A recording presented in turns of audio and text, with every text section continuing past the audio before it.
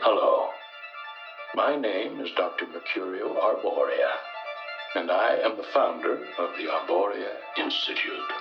Through our unique blend of benign pharmacology, sensory therapy, and energy sculpting, we can guide you to a new, better, happier you. You are about to embark on a great journey. Let the new age of enlightenment begin. What is at stake is more than one small country. It is a big idea, a new world order. It's no longer a theory. What I'm about to say is fact. The secret organizations of the world power elite are no longer secret. They have planned and are now leading us into a one-world communist government. Welcome, useless eaters, to the Odd Man Out podcast, where we talk about hidden history, deep political policy, occult deconstruction, economics, religion, and philosophy. I'm your rabbit hole aficionado, the Odd Man. Welcome. The affirmative task we have now is to actually create a new world order. Public policy could itself become the captive of a scientific, technological elite. And when that first cocaine was smuggled in on a ship, it may as well have been a deadly bacteria so much as it hurt the body, the soul of our country. But take my word for it, this scourge will stop. Welcome, oddities, to another Oddcast featuring me, your Odd Man Out. I want to thank you for taking the time to hang out with me. It means so much. This is an educational show, and I'm just trying to teach you guys things that I didn't learn in school. And I'm not a highly educated person by any means, but I've been self-educating for quite a while. And I know many of you are doing the same thing and have done the same thing. And so I think it's very important that we learn these things we're not going to hear in mainstream media and in the mainstream education system. And we share them with each other, and we also share them with the world. Now, this week's going to be a continuation of the Those We Don't Speak Of series. This is going to be number 8, believe it or not. I've got good feedback from this series, so I want to continue it. And as I've said before, it's just going to keep going on and on and on, Lord willing, because there's so much information to share. So much hidden information and information that's just not talked about very much. So I think that it needs to get out there, and the more informed people are on these subjects, the better they'll be able to understand the world we live in and possibly make future decisions, important future decisions. And it's very important to know who's in charge and who's pulling the strings behind the scenes of politics and business and different things like that. And so why is Those We Don't Speak Of so important? Well, for one, we have American politicians, presidents even, who are loyal to foreign nations and not the citizens of this foreign country that we're talking about, mind you, but GovCorp of this foreign country, the powerful members of the corporations and government and banking of this other nation, and people who live in other parts of the world who are also loyal to this nation. It's almost a worship of dirt and DNA. And so I think that we need to understand where that loyalty lies, especially when we talk about our politicians and these big businessmen like, say, Soros, or say BlackRock's Larry Fink, or even Mark Zuckerberg, or how about Jeff Bezos? All these people that are pulling the strings behind the scenes, making huge decisions that affect millions of us.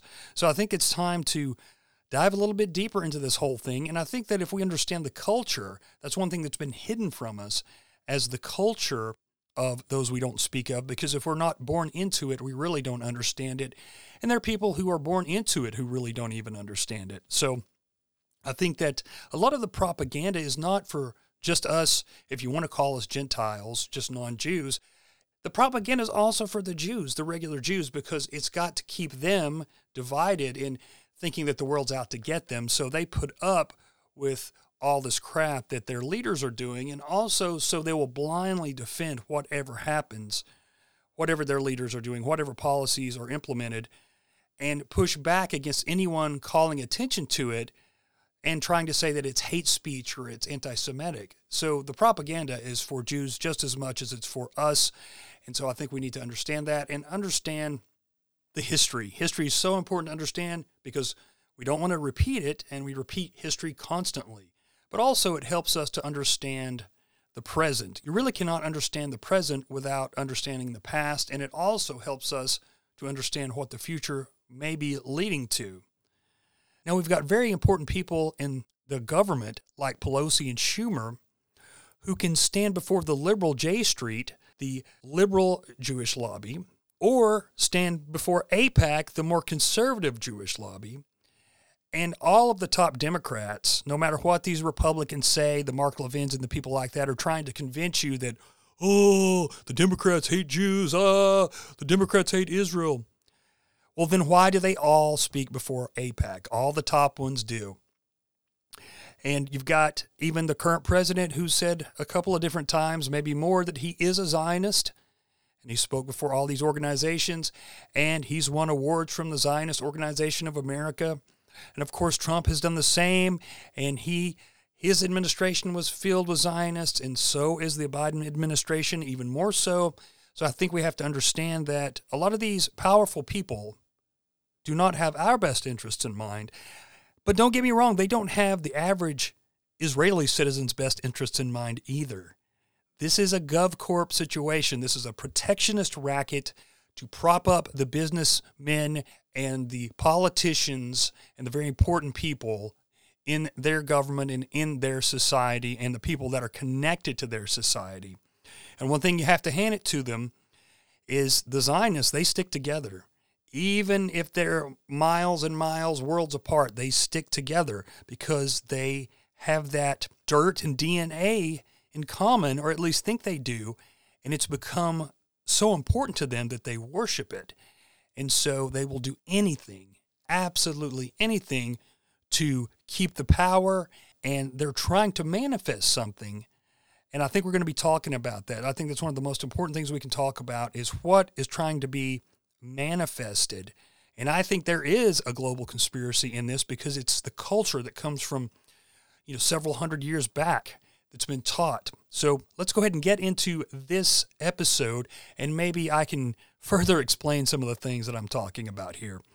Now, the first thing I want to look at, I think it's really important because we are, in American media, we are kind of directed to believe that everything is so black and white, right? The easier things are presented, the easier we are to be controlled. And they don't want citizens actually looking past the first couple of layers of anything. They just want us to, react emotionally. So that's what we're kind of pushed to do. And when they say conservative, if we're conservative, we stick to the conservative side and we hate the liberal side and vice versa. And so conservatives would have you believe, really, and I think a lot of the average conservatives do believe this, that when we're talking about Israel, we're talking about conservatism and how we've got to protect those conservatives and, the traditionalists and this, that, and the other.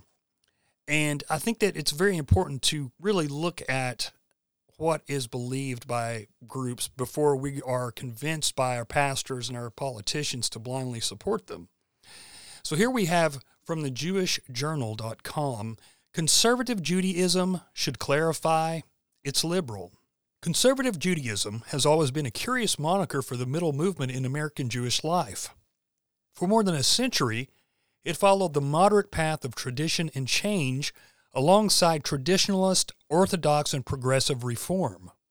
But in recent years, the movement has lunged leftward, both religiously and politically, and the name is no longer simply clumsy. Increasingly, left-of-center Jews who use the name are unwittingly, I hope, suggesting right-of-center Jews support liberal positions, and that's not fair.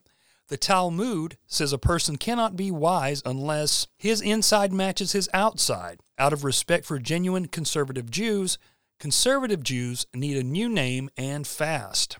Case in point, the kerfuffle over President-elect Donald Trump's advisor Steve Bannon and his supposed anti-Semitism, which is a joke. I mean, Steve Bannon has also spoken at the Zionist Organization of America. It's ridiculous to say that that administration was anti-Jew, anti-Israel. It's absolutely asinine. But let's read on. The 6 most important organizations in American Jewry's middle movement put out a press release Saturday condemning Bannon's ideas as antithetical to the values of our country and calling upon Trump to rescind Bannon's nomination. Actually, Bannon's position requires neither nomination nor confirmation. Most true Jewish conservatives and even some liberals have largely defended Bannon, as the evidence of his anti-Semitism is shockingly thin. The derogatory comments invoked by his angry ex-wife did not seem anti-Semitic to the only independent person who witnessed any of them. A writer for Tablet magazine said she could find only one relevant statement suggesting anti-Semitism, a supposed 6-word quote Bannon gave to a reporter at a Republican National Convention regarding his website, Breitbart News. "We're the platform of the alt-right." That was the quote. And that is a joke, too. Of course, Breitbart is Zionist, but we'll go on. That quote isn't credible either. It appeared in Mother Jones magazine, published by the Far-Left Foundation for National Progress. Tellingly, propagandist extraordinaire Sarah Posner did not publish the supposed quote for 5 weeks, revealing it only after the most contentious presidential election in American history heated up. She has yet to produce a recording or other independent verification of the quotes, which Bannon denies. As for the substance of the complaint, liberal darling Jeff Bezos provides a bigger platform to more hateful and pernicious things than Bannon does. Now, I'm not trying to make Bannon look good or anything like that. I don't trust the guy, but let's read on. Yet, people unfamiliar with the inner workings of the American Jewish community could reasonably conclude that Jewish conservatives think Bannon is a Jew hater, based on the coverage of Saturday's statement. Listen to this. Most American Christians and many Jews can hardly differentiate Reform Judaism from Conservative Judaism, any better than the average Jew can distinguish Methodists from Presbyterians, which is not at all. Yet the movement's press release contained no disclaimer that conservative Judaism is not politically conservative, and the coverage in the Jewish dailies, the Haaretz, the Jerusalem Post, and the Times of Israel said nothing to disabuse people who might reasonably assume conservative Judaism is conservative. Only the Jewish Telegraphic Agency, the JTA, could be bothered to write appropriately.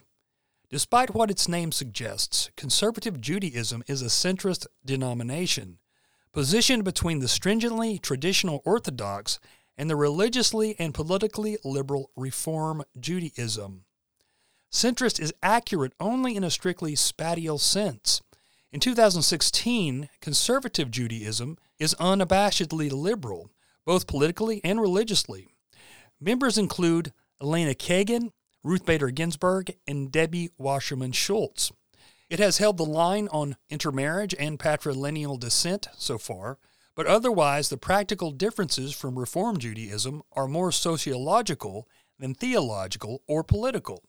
Both movements support abortion rights, gun control, welcoming Syrian refugees, higher minimum wages, the fight against climate change, citizenship for illegal immigrants, same-sex marriage, and more. By continuing to call themselves conservative, even if they keep using a capital C, the movement at best confuses people. Someone who only hears the name of this list of influential conservative Jews would think it's about the people who wrote Saturday's release, but those who read it would understand it's about Republicans and libertarians who happen to be Jewish. One rabbi has actually bemoaned that the name of his religious movement has been appropriated by the political conservatives. It's his movement that's guilty of what the sages condemned as namely stealing someone's knowledge by misleading people about yourself. Journalists and others who write and speak about American Judaism would be relieved by a name change. Ron Campius, who covers American politics for the Jewish Telegraph Agency, told me that the distinction between small c conservative Jews and capital C conservative Jews was once merely annoying, but as conservative Judaism veered to the left politically, the two connotations of the word now not only mean different things, they are sometimes in opposition. The rebranding idea is not new to the movement, but the day is short and the work is great. Until it picks a new appellation, under consideration are covenantal Judaism, dynamic Judaism, and Zionist-tinged Maserati Judaism. The people calling themselves conservative Jews must clarify every single time they speak out in their movement's name they do not consider themselves conservative. And that was from David Benkoff. He's a senior political analyst for the Daily Caller. So I think it's important to understand for especially the older people who just blindly defend anything that the Israeli government does. And these are the same kind of people that are just as quick to use the anti-Semitic label as liberals are to use the racist term when you disagree with them, or you bring up some things that the people they like are doing that is wrong. So what do you do as an American and someone who is somewhat conservative or traditional? If you support the reform or the conservative sect, you're actually supporting very liberal values. If you support the Orthodox sects, well, you're getting into Kabbalah and mysticism and thinking that the Moshiach or the Messiah could be a fallen angel named Metatron, or he could be Rabbi Schneerson, or God forbid, Shabtai Zvi. I mean, it's just crazy. You know, they don't believe that the Bible says what it means, and every verse could have up to 70 meanings. So I think that people really need to find out what the hell they are supporting, and they won't. They won't. And that's why I'm doing this show, so a few people actually will look deeper into these things. Now, I will say I wasn't looking for this, but it just popped up when I was looking up conservative Judaism, and the Jewish Telegraphic Agency pulled this up, and this was this month, actually, March 9th. An investigation into the conservative youth group identifies hypersexualized culture. This is by Asaf Eli Shalev. An investigation into sexual abuse and misconduct in the conservative movement's youth group programs over the past 7 decades identified an overly sexualized culture and collected accounts of alleged abuse from 40 victims.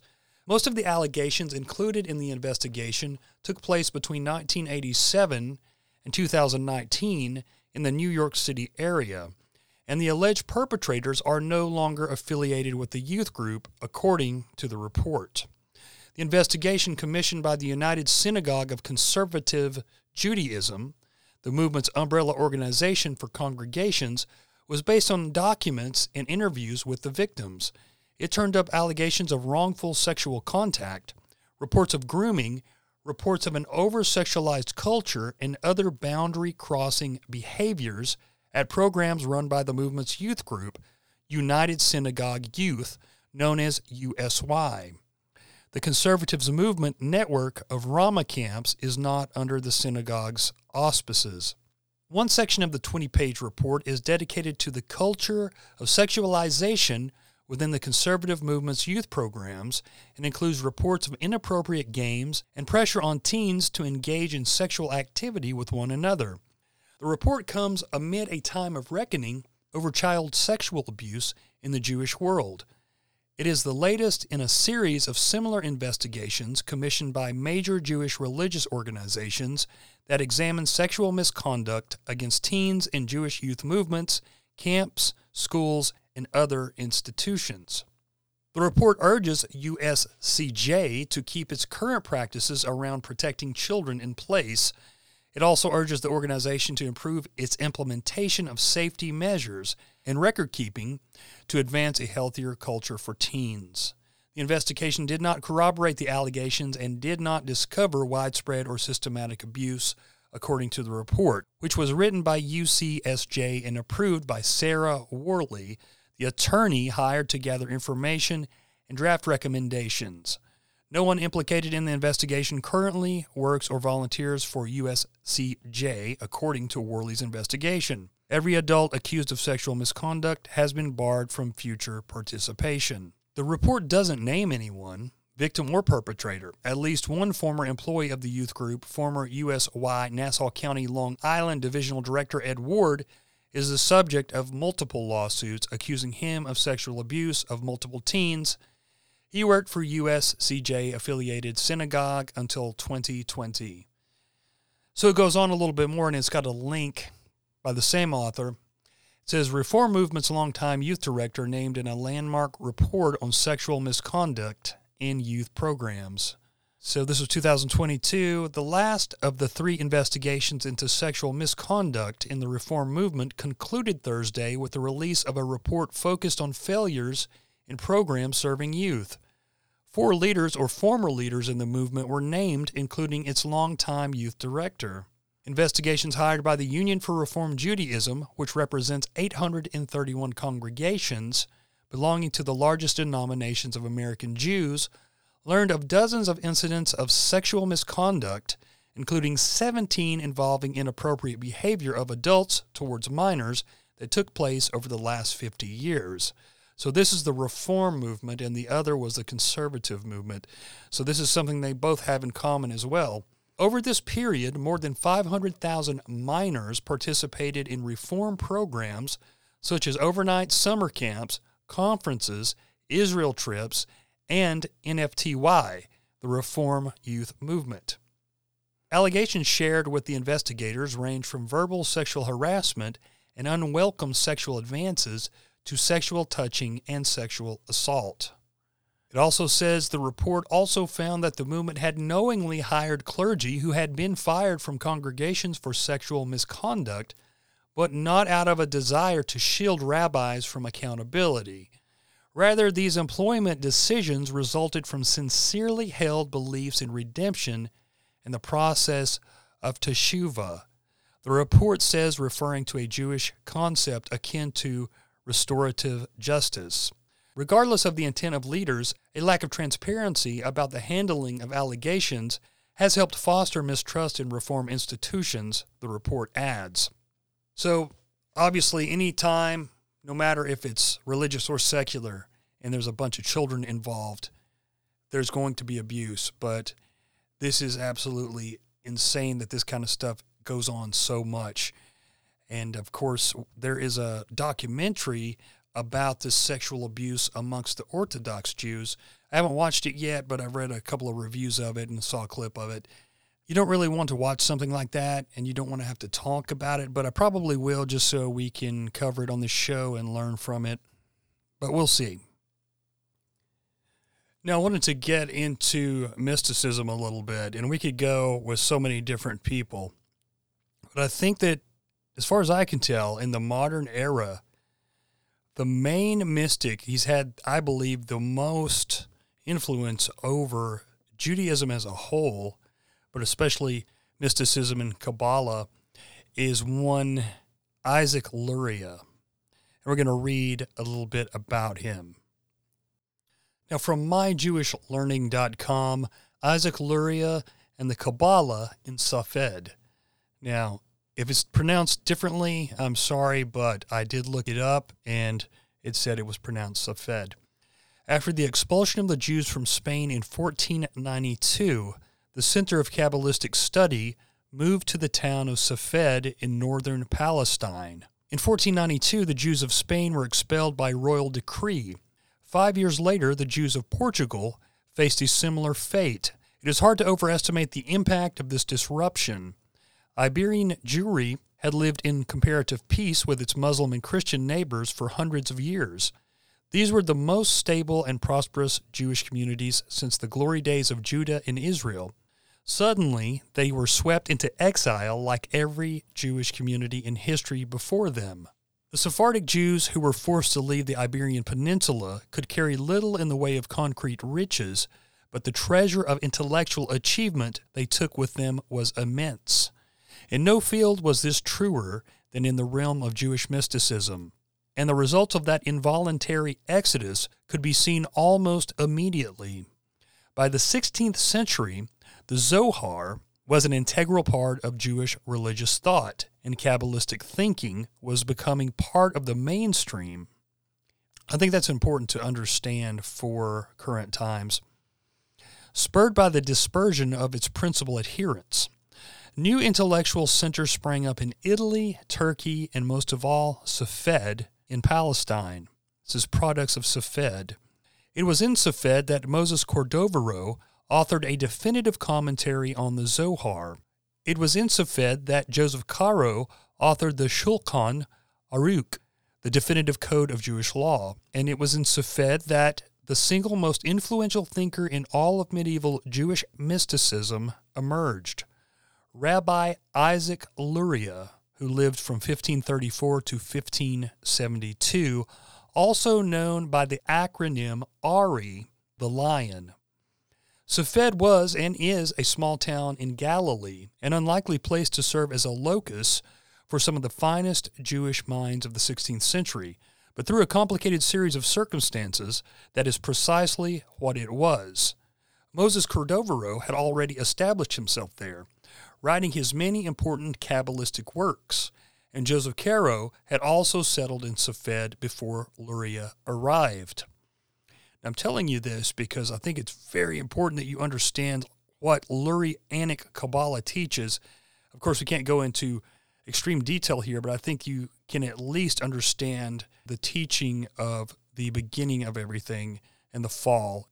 Luria taught his esoteric thought to a dozen or so followers before his death at 38 in an epidemic.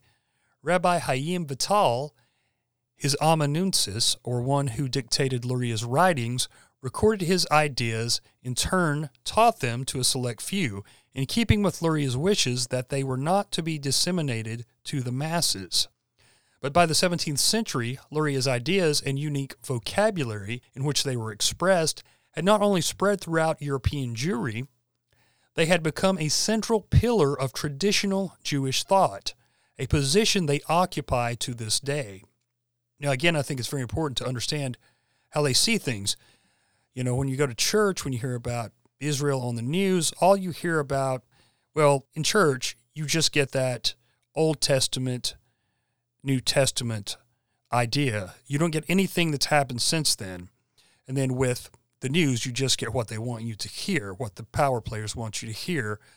So I think this helps us to understand that even the non-religious Jews of today were influenced by this Lurianic Kabbalah and by these teachings of this rabbi. Professor Gershom Scholem argues that Luria and his followers devised a religious ideology that was a direct response to the affiliations of the Jewish people of the time. The exile of the Iberian Jewry was no less a tragedy than the destruction of the temple in 70 CE. An answer was needed to the question of the existence of the evil in the world, the sort of evil that had forced thousands of Jews to convert to Christianity at sword point, killed countless thousands of other Jews, and finally driven the Iberian Jews into exile. Of course, you never get any detail in that, and I think that if we look even to some Jewish writers, you'll see that oftentimes these horrible expulsions were because the upper-level Jews had gotten too close to the king and become too comfortable and started really moving in on the king or the monarch's territory. And that's happened time and time and time again. You've heard of court Jews. That's the truth. And again, you can read that in secular writings. You can read that in pro-Zionist writers. You can read that in the books of anti-Zionist writers as well. And of course, that doesn't make it right. The idea of Marranos and conversos forcing someone to convert to a religion that is supposed to be about love and peace is absolutely ridiculous. It's the antithesis of what real Christianity is supposed to be. And of course, you can never, I don't believe, force someone to convert. It would never work. So no wonder these Marranos and conversos started to look into other belief systems and get crazier and crazier with their own beliefs. And a lot of them flocked to Shabbatai Zvi, who come along a little bit later than Luria, but I think Luria was a big influence on Shabbatai Zvi, and we'll look at Zvi later on. And if any of you guys are interested, I did a 30-minute show for patrons only months ago on Shabbatai Zvi. It's kind of a cookie-cutter history of him that we'll definitely get into in more detail eventually, but I think it's a good 30 minutes of solid information because half the world's Jews followed Shabbatai Zvi, and well, he actually was teaching basically he was the new Messiah, and to basically do opposite what the teachings of Judaism had taught so far, just to get rid of the laws, do what you want. Basically, he was Aleister Crowley before Crowley. And then after him, Jacob Frank came on the scene and was said to be, he believed he was the reincarnation of Shabbatai Zvi. But just to finish this up quickly about Zvi, I said that half the world's Jews followed him, and it wasn't just a matter of following him from afar. They would get rid of their belongings, and they flocked to find him. It was insane when you really start to read that history. But anyway, let's look back into this here. The key concepts of Lurianic Kabbalah are the Tzimtzum, contraction, and the shattering of the vessels. Luria posits a story of creation in which creation is essentially a negative act in which the Ein Sof, which they call God's essential self, must bring into an empty space into which creation can occur. The Almighty was everywhere. Only by contracting into itself, like a man inhaling in order to let someone pass in a narrow corridor, could the Godhead create an empty space, or the Tehiru, Aramaic for empty, in which the creation could occur. God retracts a part of the eternal being into the Godhead itself in order to allow such a space to exist, a sort of exile. So creation begins with divine exile. After the Tzimtzum, a stream of divine light flowed from the Godhead into the empty space the Almighty had created, taking the shape of the Sephirot in Adam Kadmon, or primal man. The light flowed from Adam Kadmon out of his eyes, nose, and mouth, creating the vessels that were eternal shapes of the Sephirot. But the vessels were too fragile to contain such a powerful divine light. The upper 3 vessels were damaged, the lower 7 were shattered and fell. Thus the Tehiru became divided into the upper and lower worlds, a product of the Shevera, or shattering, and so evil came into the world through a violent separation between those elements that had taken part in the act of creation and others that had willfully resisted, contributing to the shattering of the vessels. The elements that had fought against the creation were the nascent powers of evil, but because they opposed creation, they lacked the power to survive. They need access to the divine light and continue to exist in the world only to the extent that they can gather the holy sparks that fell when the Shevra took place. Yeah. So this is how the world was formed and why the world fell. And all this divine light is being regathered basically to put God back together, if you will. They believe that God is wholly unknowable. Now, this is very, very important, and many of you have heard me use the phrase tikkun olam. This is where it comes from, the repairing of the world. This is repairing the world. Joseph Don has noted that the genius of Lurianic Kabbalah is the way in which it unites Jewish mysticism and Jewish ethics. That unification occurs here in the concept of the way in which mankind can undo the damage done in the creation and can repair the Shevera through the Tikkun Olam, again, repairing of the world. Now, many Jews, even secular Jews, believe that they are here to repair the world, and that could be in whatever way they deem fit. For Luria and his followers, Tikkun had a very specific meaning. Every time that a human performs a mitzvah, a commandment, she raises one of the holy sparks out of the hands of the forces of evil and restores it to the upper world. Conversely, every time that a human sins, a divine spark plunges down. The day will come, if all do their part, when the entire remaining supply of divine light will be restored to the upper world. Without access to the divine light, evil will be unable to survive and will crumble away to dust. For Luria and his followers, the commandment of Tikkun Olam, repairing the world, takes on a highly specific meaning in which it is through Jewish ritual life that we contribute to the reversal of the shattering of the vessels, ward off powers of evil, and pave the way of redemption.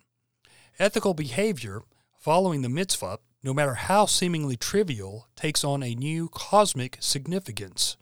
Forget to say the blessing over bread, you have contributed to universal evil. Put up a mezuzah on the door of your new house, you have helped to redeem the entire world.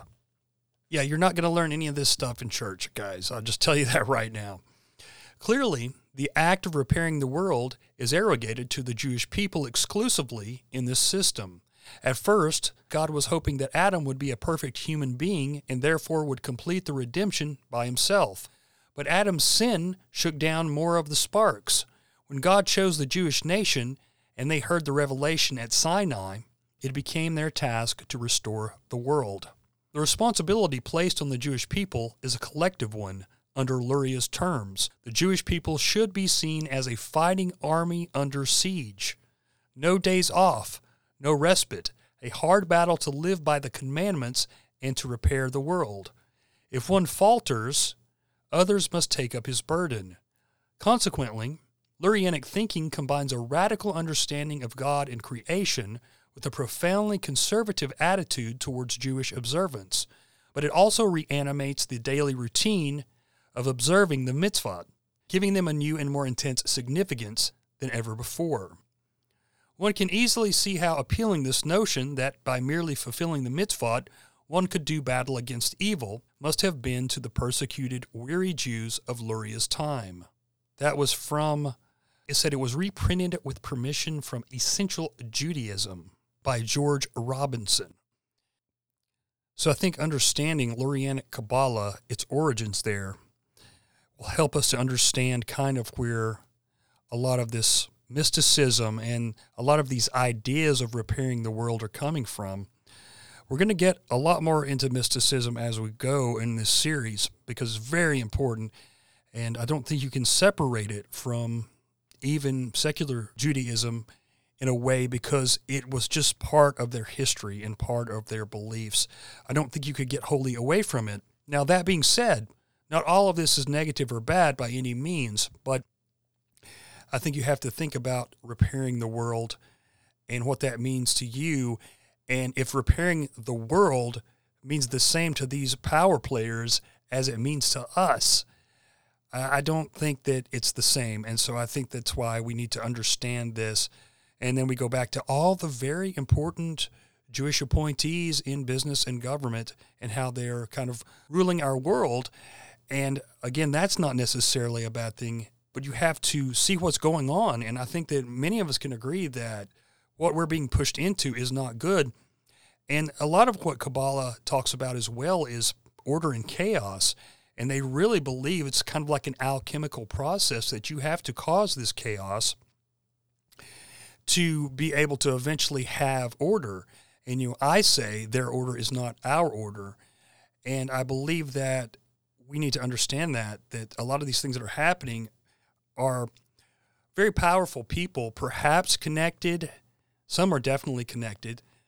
Maybe not all, but many have the same type of thinking, and they're pushing a world that may be quite unlivable by many of us average people, Jews alike. But these powerful people are trying to make it in their image. They think that they are, in a way, they're playing God by trying to create a new world order, trying to create a great reset, a new normal. So I think all this stuff plays together, and that's why I want to bring this information to you and help you to kind of, understand it and again, tell other people about it, please. Now, I want to read a little bit because I think this is extremely important. Now, Gershom Scholem was a very important professor at Hebrew University, and in fact, he was, I believe, their first professor of mysticism. He was a scholar and still to this day looked upon as the scholar of Jewish mysticism and Kabbalah. And he had an essay called The Messianic Idea in Kabbalism. And we're going to read from that because it explains some things that I think people need to hear. Maybe they won't want to hear it, but they need to hear it.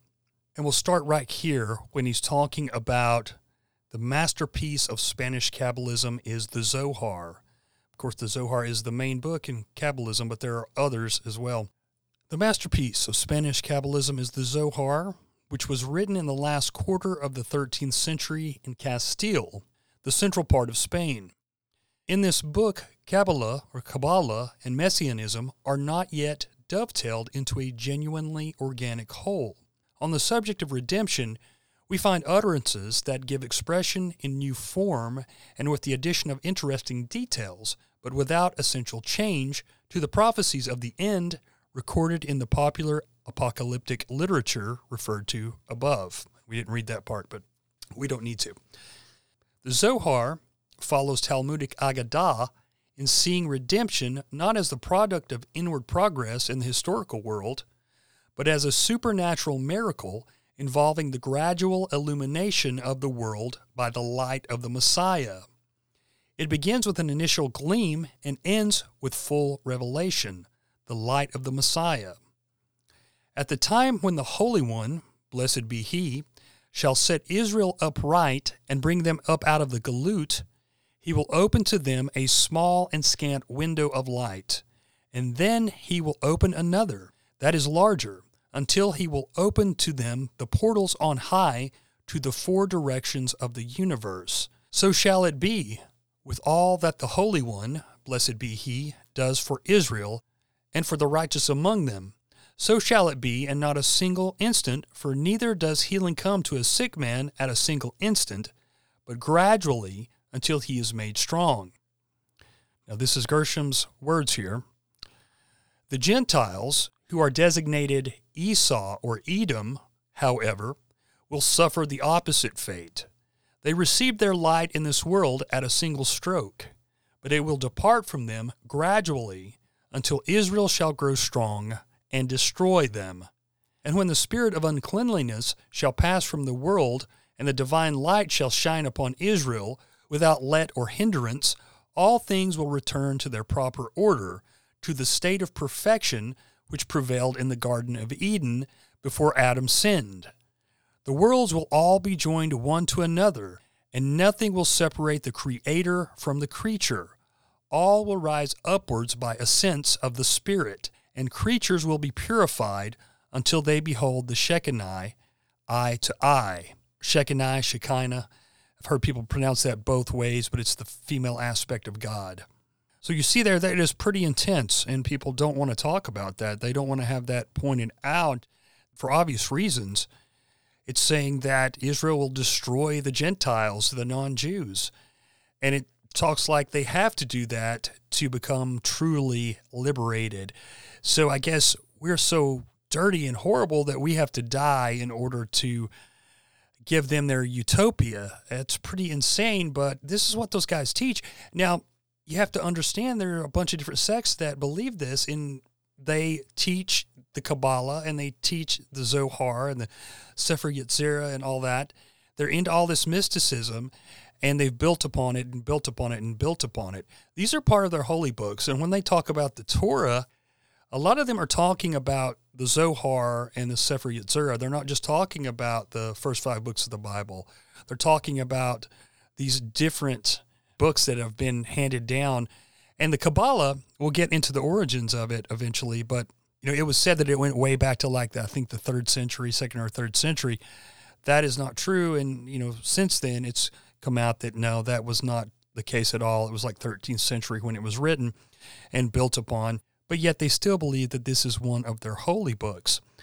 Now, I think we'll get into some more strange things that they believe that I touched upon when I did the show way back, a couple of years ago, with author Deanna Loper, who wrote that great book, Kabbalah Secrets Christians Need to Know.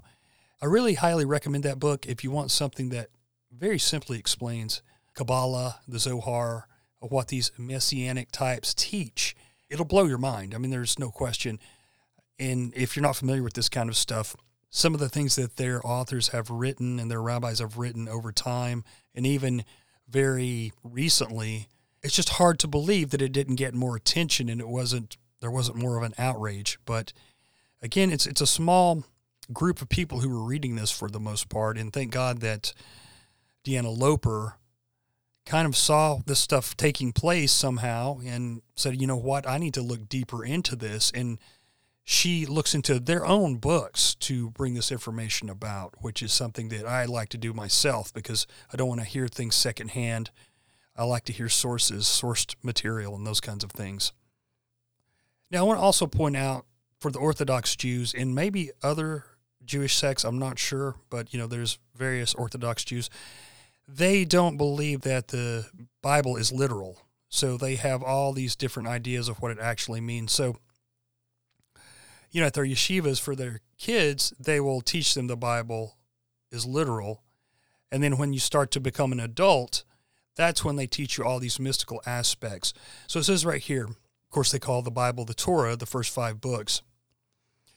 And according to the words of the sages, this is also Gershom Scholem, the Torah has 70 aspects, and there are 70 aspects to each and every verse. In truth, therefore, the aspects are infinite.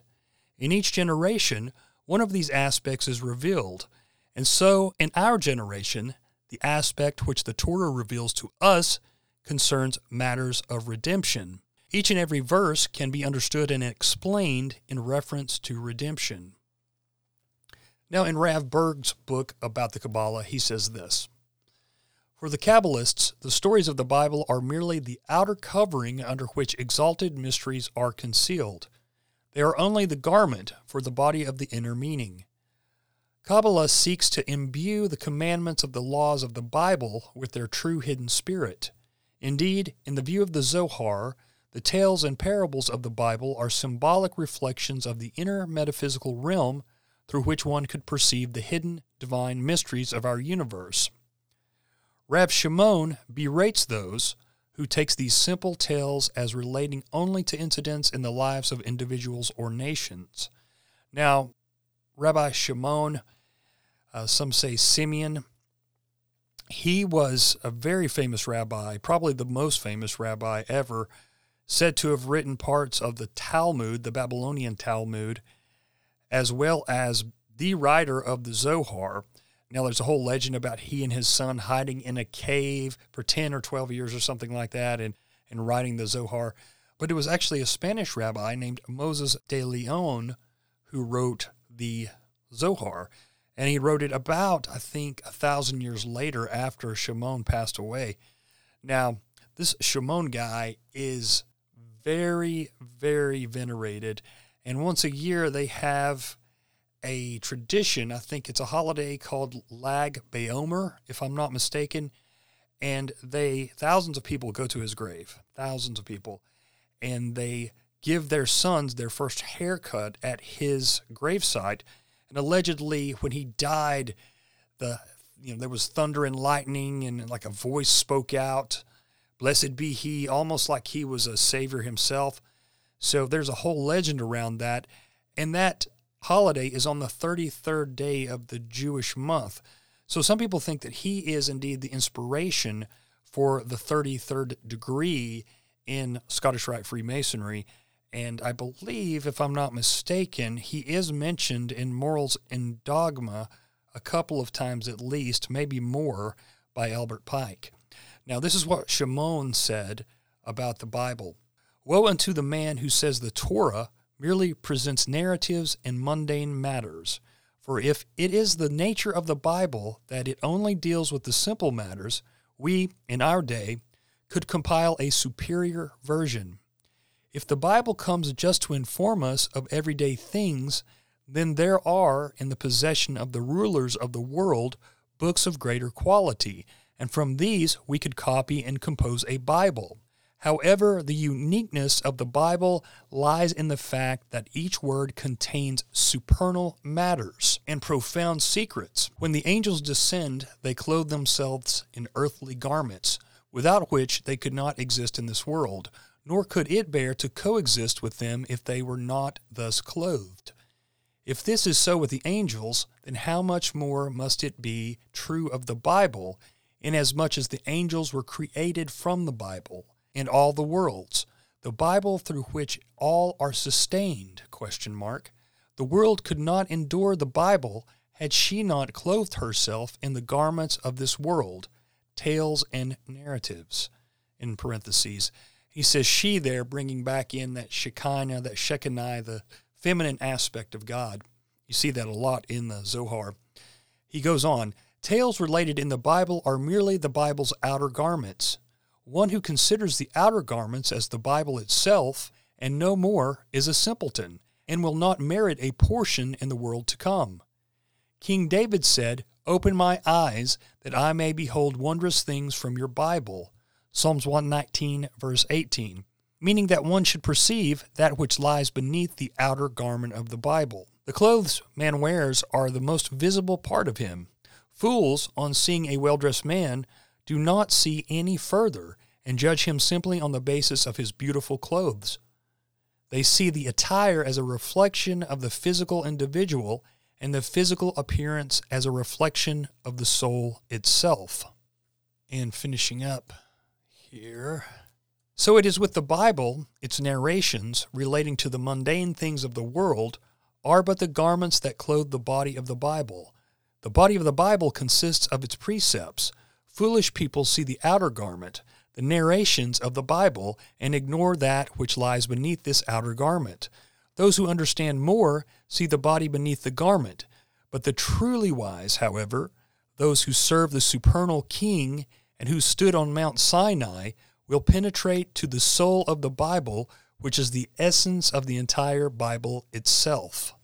Now, I thought that was interesting that they mentioned the Bible in here so many times, because usually it said Torah.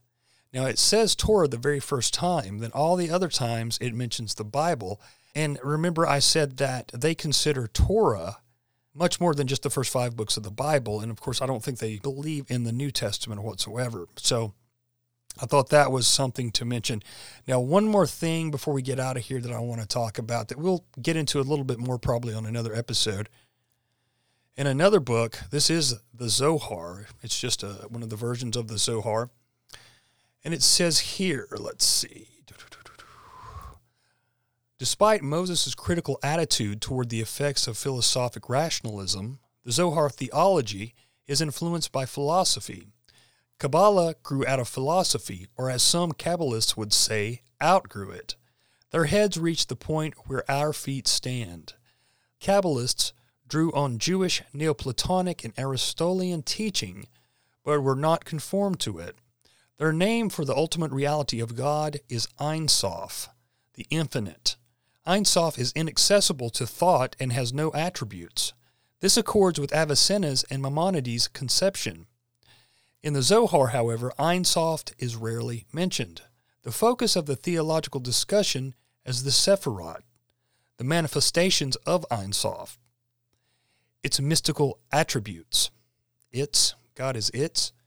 Here, God thinks, feels, responds, and is affected by the human realm.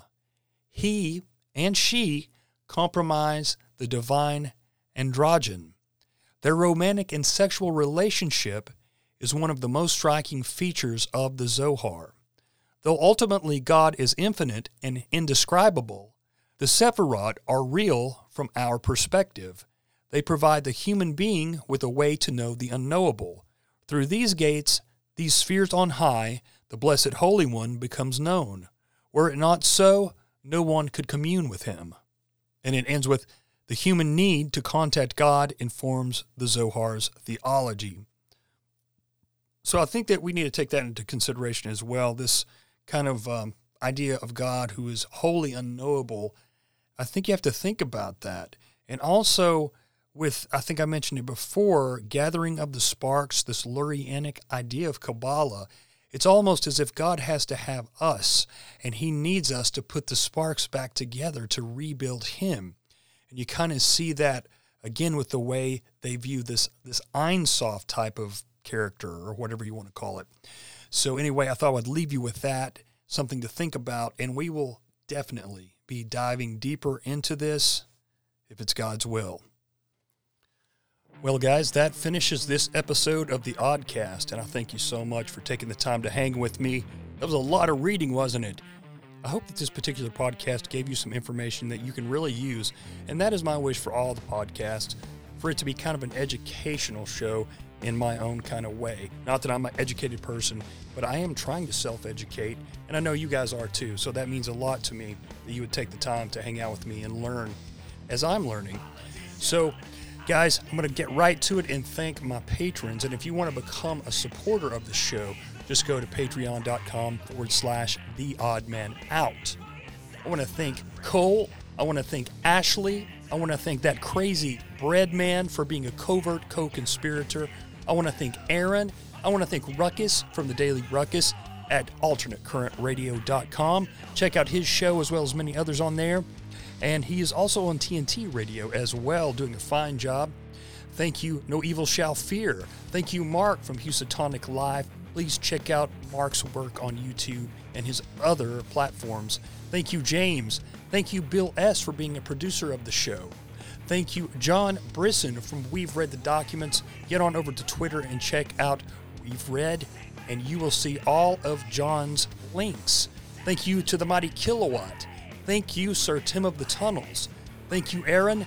Thank you, David. And thank you, Jack Allen from Conspiracy or Just a Coincidence, for being my friend and being a great content provider. Jack was just on Tinfoil Hat, and I was so proud of him.